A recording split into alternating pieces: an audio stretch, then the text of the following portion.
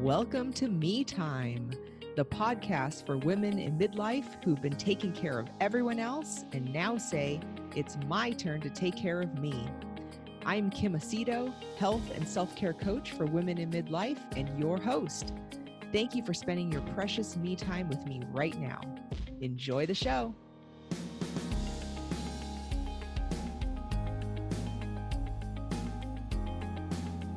Okay, so today I'm here with Lisa Weldon. Let me tell you about Lisa. In 2011, Lisa Weldon cut a map of Manhattan into 20 pieces and walked one piece per day until she covered the entire island. After walking each day, she came home and recorded her findings in her blog and then shared her words and photos through social media. It was from this experience that she learned the power of storytelling. The next year, she spent 30 days walking okay, you're going to have to tell me with this word, Lisa. Arrondissement? Yeah. Okay. Of Paris. I don't know if I've ever seen that word, let alone pronounced it.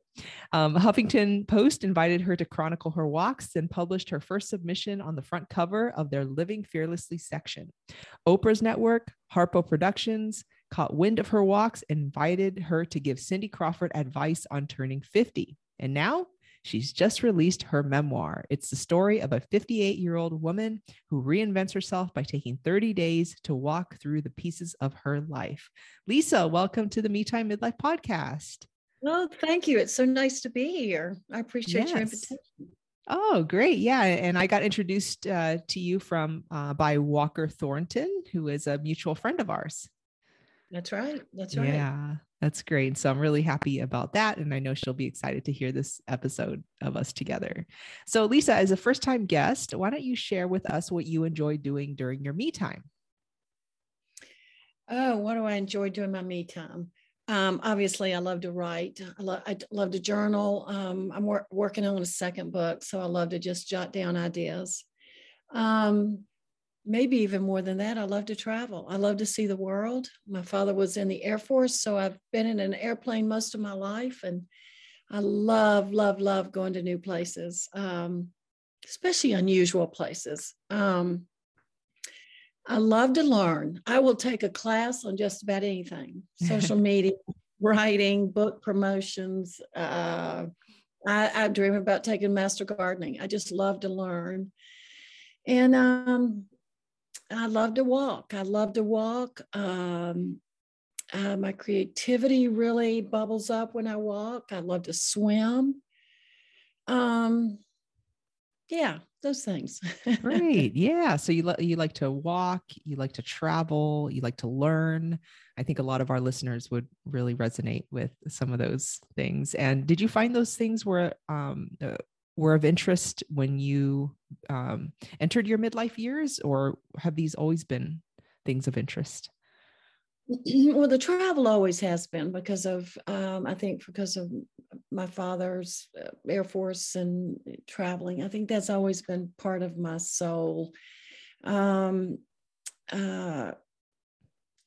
other things I probably took up in my midlife after the children were gone and off to school, I probably had the time and the space to do those things. And I jumped in head first. As a mother, you sort of put a lot of things for yourself on the back burner. And when they leave, it's the perfect time to kind of start a new life. That's what this podcast is all about. So you're in the right place. Great. I love hearing that. It's important for women listening also to hear that, to know that it's okay. And it's great. And I'm actually looking forward to you talking about your story. So let's get into that. I read a little bit in your bio, but can you share a little bit more about your story? Well, the story that happened 2 years ago was the bottom fell out of my life at age 58. I lost my marriage, my home, my children were all leaving the nest, and my career was just kind of disappearing.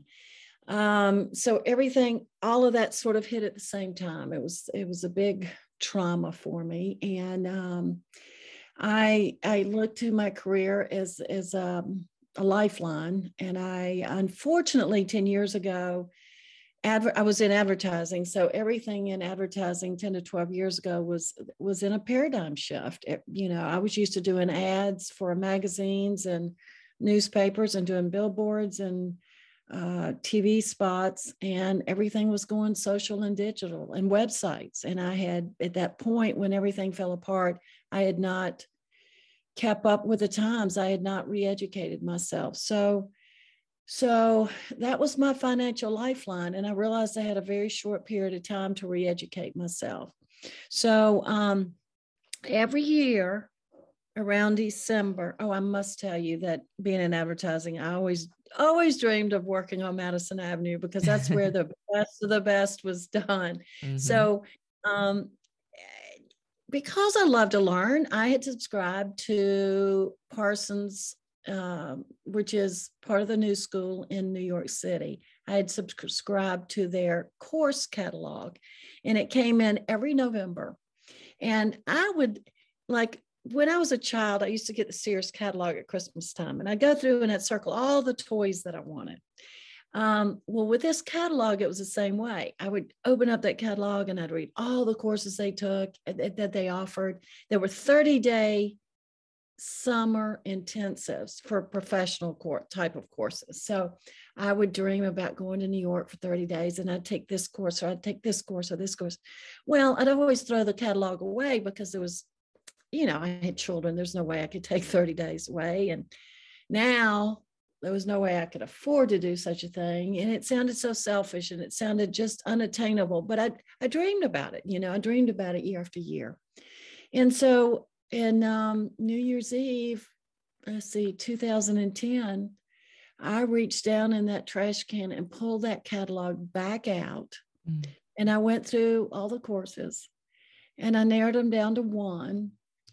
I walked in the kitchen and got a glass of wine, a little liquid courage. Right. And I scrolled to find Parsons, the courses online, and I hit the enroll button with absolutely no clue how I was going to pay for it, how I was going to pull it off. But I hit the enroll button. So, of course, then I was too embarrassed to tell anybody about it, because, again, it just sounded so ridiculous. But I just couldn't let go of the dream. So I spent the next 3 to 4 months making a list of how I was going to save money to pay for it, how I was going to learn enough for the new digital language to prepare myself to take it. I was going to, I made a list of, opened up a little Facebook account, and opened up a Twitter account, and I made a list of how to start getting followers, and all the things I needed to prepare myself. I started looking at apartments where I would stay. I tried to figure out how I could buy an iPhone. So I made lists and kind of goals for myself to make this come true. I thought, okay, I'm a be living in New York for 30 days. This is my last chance. So I'm gonna, then I said, I'm gonna cut a map of Manhattan, which is about 20 square miles. I'm gonna cut it into 20 pieces.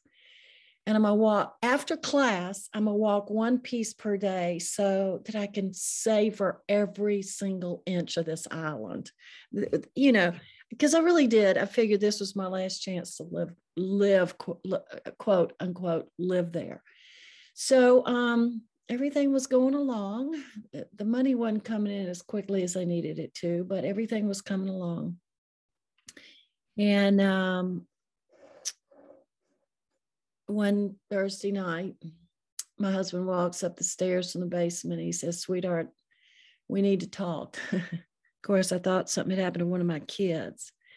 And he said, the house is going in foreclosure in 4 days. Mm-hmm. And that gives you an idea how bad off we were. Right. And you didn't know this? No, because we handled finances separately. Mm-hmm. I handle certain things and he handles certain things. And we didn't have a very healthy relationship when it came to money, I will say. So, so that took me down a notch, and I sort of put New York over. I didn't call them and tell them I wasn't coming, but I just kind of put that thought aside. And then 10 days before I was supposed to go, Parsons called and canceled the class. Mm. So those were two signs that I needed to stay at home. And I put it on Facebook because I had kind of gotten a little following going. I put it on Facebook. And within seconds, friends came back and said, "You're going. What's plan B?" Oh, great friends. So yeah. And so one of the things I say to people is when you have a dream like that, get accountability partners, because they will kick your ass. They will not take no for an answer. And so I went.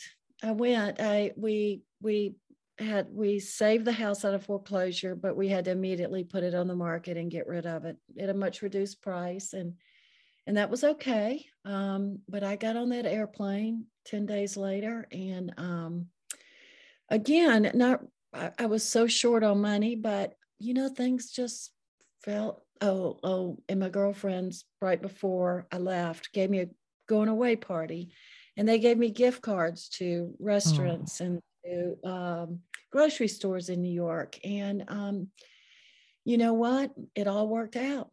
I went, I walked one piece of the map per day. I came home, and at night I took, there used to be something called lynda.com, which had videos, 15-minute videos on social media, web design, and all that. So I would watch a bunch of those at night and teach myself.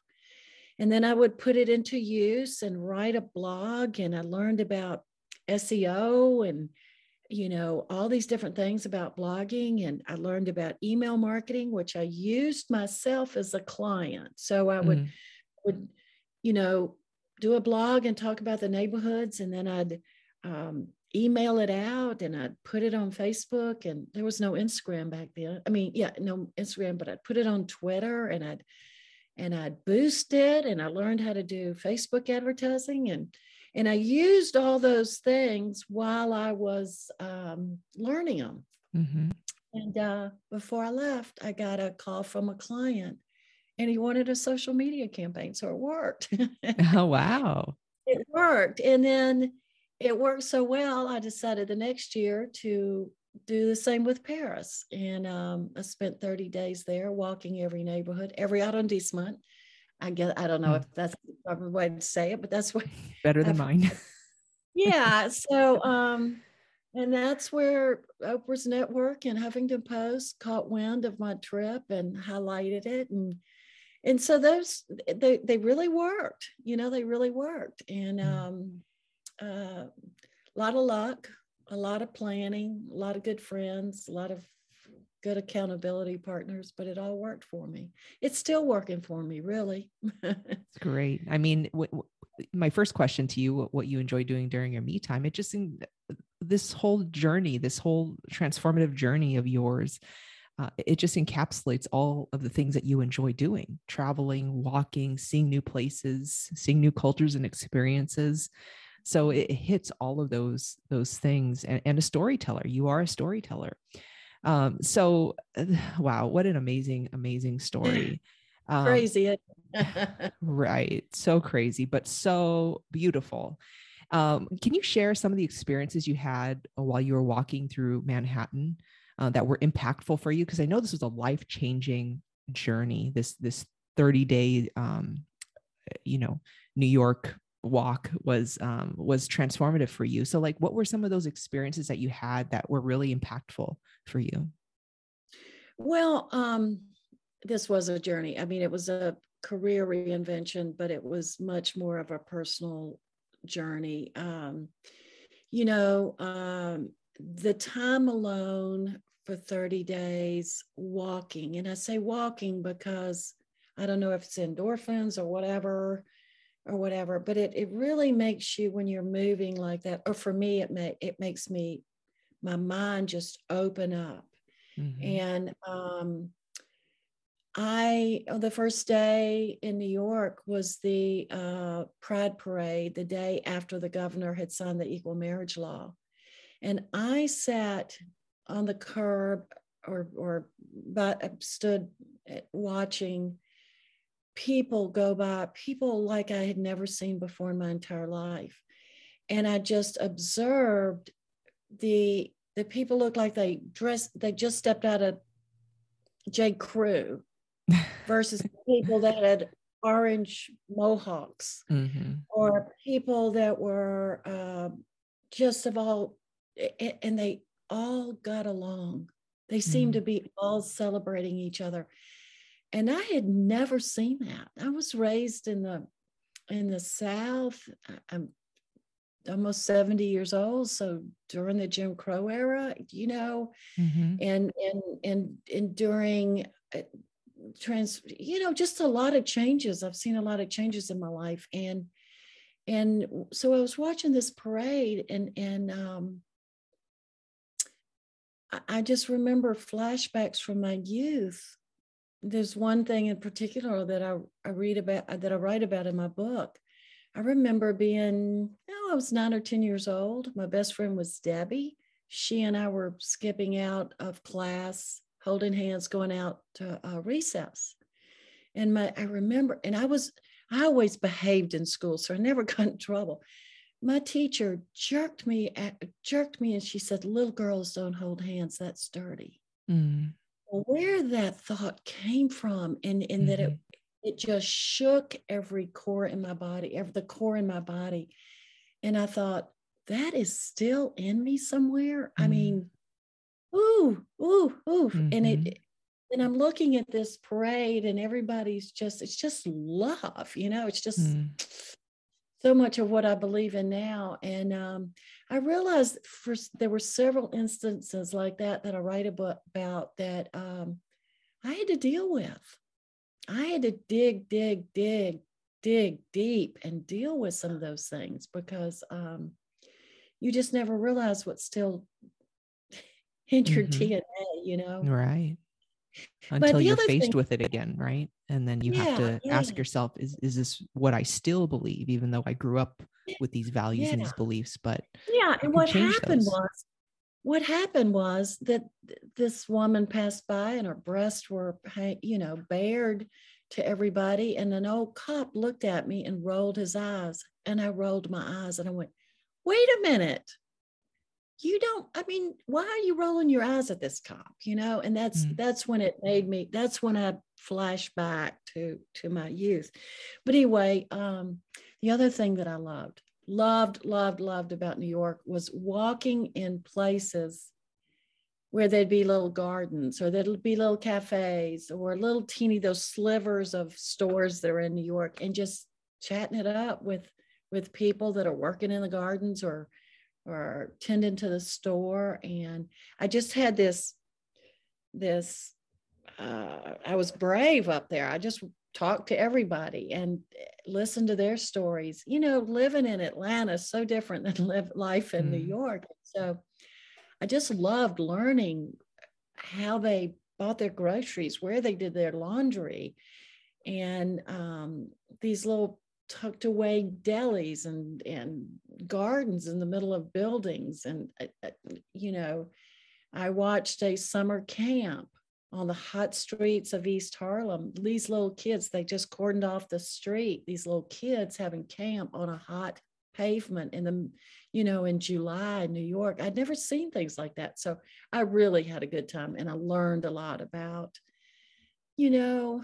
what's important in life and what's not important in life. You see, I get so excited about my trip to New York. Look, it changed your life. Absolutely. And I didn't tell you this when we spoke before, but I was actually there in New York at that parade. You were? I was there. Yeah. I wonder if we passed each other. I mean, I did not have my breasts out. I didn't even know the parade was happening. My partner and I just happened to go, and on the plane ride there, we saw on the news that they had just passed, that law. And then we went and the parade was happening. So it was just kind of, yeah. And then when I heard that you were there, I was like, oh my gosh, like who knows who else was there. Right. And you just never know what's going on with people and who people are and who you'll meet in the future. It's really interesting. So were you there when the clock struck 1 o'clock? 1 p.m. 1 p.m. It was right after the parade. I don't remember that. I mean, I may have been there at that time. It was so hot that day, I remember. Oh, it was terribly hot, and the body odor and the smell of weed and all the rest of the cigars and all this. At What 1 happened o'clock, at 1? they rang a bell and total quiet, and everybody went totally quiet. And it was a tribute to everyone that had died because of, all that they had gone through. It was bone chilling. To be there in the midst of everybody. Wow. And to think what everybody had gone through, the injustices that they had faced in their lifetime. It was bone chilling. I mean, I've got chills thinking about that. I just got chills now too. Yeah. I don't think I was there because it was pretty loud the whole time that I must have been there before or after. But, let me just tell you, Lisa, as an LGBT person myself, and the fact that, you've come from the South with certain beliefs and values, and you were open to the experience and open to relearning or unlearning some of your beliefs about, people who are different than you. I just, as a person in that community, I just have to thank you. I know it's not easy.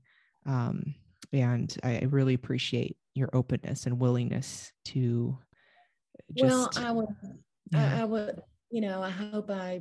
I hope I'm always open because I truly, truly, truly believe I saw so much diversity in so many ways in New York, and it was just beautiful. It's just beautiful. I went to a 4th of July fireworks show that was held on the Hudson River.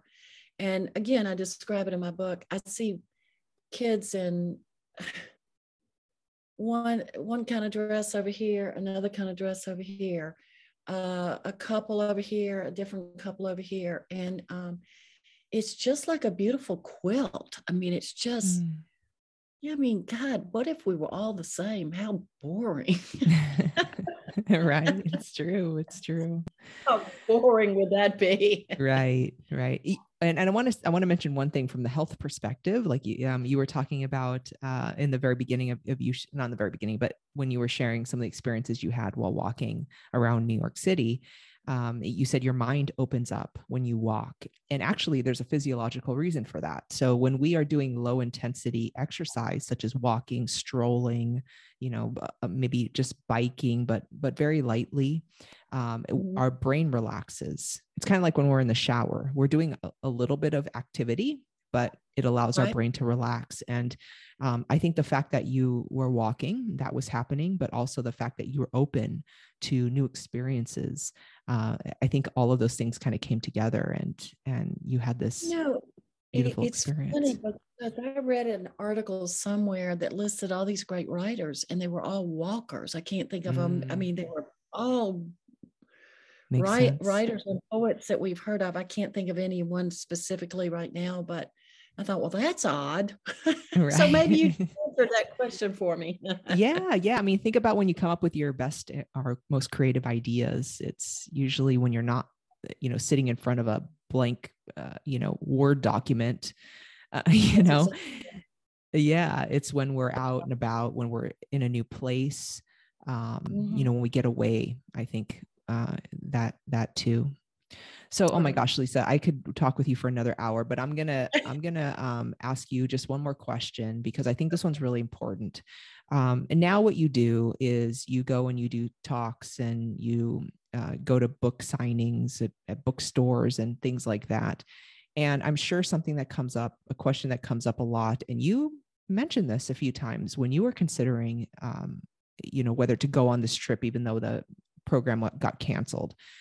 You said a few times that you thought it would be selfish. So for the woman listening who, would love to take a trip like this, but is maybe feeling some of those feelings of selfishness, what would you say to her, to the woman who feels like taking 30 days to explore a new place or to whatever is selfish? What would you say? I'd say it's healthy. There's not a selfish thing about it. It's just plain healthy. And I heard once say, if a mother's not healthy, the children and the family's not healthy. If a wife's not healthy, the marriage is not healthy. It is healthy. And, I've never done the math on this, but 30 days out of your entire lifetime is such a minuscule amount of time. There is no reason why you can't do it. Oh, well, there are some reasons. I have met some women, but taking time alone to redirect your life and to set goals and to just do a house cleaning of your heart and your mind is a minuscule amount of time in your lifetime. And there's not a damn thing selfish about it, I've learned. Not a thing. Wow. What a great message. Yeah, I mean, I love how you said it's healthy. And in the grand scheme of things, how many days do we live our lives? And what is 30 days? That's a really great way to think about it. It's such a minuscule amount of time. Yeah, I wish I'd have done the math on it before we talked, but yeah, a month is just a little teeny little grain of salt of sand in the whole scheme of things, but it can change your whole life. It can change your whole life. Right. I like to say Jesus took 40 days. Moses took 40 days. There's some people that have come before us that told us it's got good results. It comes with good results. And I know I know there have been some women who have reached out to you to tell you about their 30-day journey. What were some of their experiences? Yeah, one woman told me she was going to take 30 days to go to Charleston, where her grandmother lived, and she was going to record one story from her grandmother per day. How cool is that? Wow. Another woman took 30 days to went to the beach, and she was going to write one letter to the 20 people who had most influenced her life. She got on letter 4 or 5 and then wrote her mother a letter. Her mother died of alcoholism at a young age. She wrote and wrote and wrote for the remainder of the days to come to peace with her mother. That one just blew me away. Wow. So, yeah, it's one woman told me she was in her U-Haul truck hauling her stuff up to North Carolina. She'd always dreamed, she was a potter, a beautiful potter. And she called me from the U-Haul truck. She said, Lisa, it's always been my dream to move to North Carolina, up in the mountains, and I'm on the road. So, when I wrote this book, I said, if I can just get one other woman to take 30 days, my job will have been done. It will have run its course. And so, yeah. So I've gotten 3 pieces of feedback. And usually when I start book clubs, I ask them where they would go, and it's kind of fun to see where they would go and what they would do. Right. Well, I think we have time for one more question, because I think that's an interesting one. How do you suggest a woman determine where she wants to go? Oh, that's a good question. Where to go? I would say follow your heart. If you love the beach, if you love the mountains, if you're exotic and want to go international somewhere, which I love doing, just follow your heart. It doesn't really matter where you are, in my opinion, but you need to be away from home so that you can't run back to home. You can't pull back into it. I'd say follow your heart. Just, is there a place you've always dreamed of, or is there a place you always go and you feel comfortable? Anne Morrow Lindbergh, I think, went to the beach, and I think she went to Cape Cod every summer for 30 days. She had a cottage there, so she went often. It doesn't have to be new. For me, I loved it because it was new and I could learn a lot, but it could be a place of comfort. Just follow your heart. Love it. And Lisa, what is the name of your memoir? It's called 20 Pieces because of the map that I sliced into 20 pieces. A walk through love, loss, and midlife reinvention. Beautiful. And can people find that book on your website, lisaweldon.com? Yes, they can find it on my website. Indie bookstores can order it. It can be found on Barnes & Noble, Amazon, and just about anywhere. Wonderful. And then I'm also going to put your social media handle at Lisa Weldon in the show notes as well, so that people can follow you and stay up to date with what you've got going on. So Lisa, I'm so glad that we connected through our mutual friend, Walker. It was so great to have you on the podcast. I really appreciate you coming on today. Oh, I wish we had another hour or two. Same. Thank you. Thanks for listening. If you find the Me Time Midlife podcast valuable, please tell your friends about it. And if you haven't yet, you can also subscribe to the podcast or leave a positive rating or review, which is always greatly appreciated. If you're on Facebook, you can stay up to date with the latest episodes by following my coaching page, Transformation Wellness for Women. And finally, if you've been taking care of everyone else and now say, it's my turn to take care of me, I invite you to join our Me Time Midlife community on Facebook, where we continue the conversations we have here on the podcast. Simply go to metimemidlifepodcast.com and click on Me Time Midlife Community to learn more and join us today. It's an honor to produce this podcast for you. So thank you again for listening, and I'll see you next time.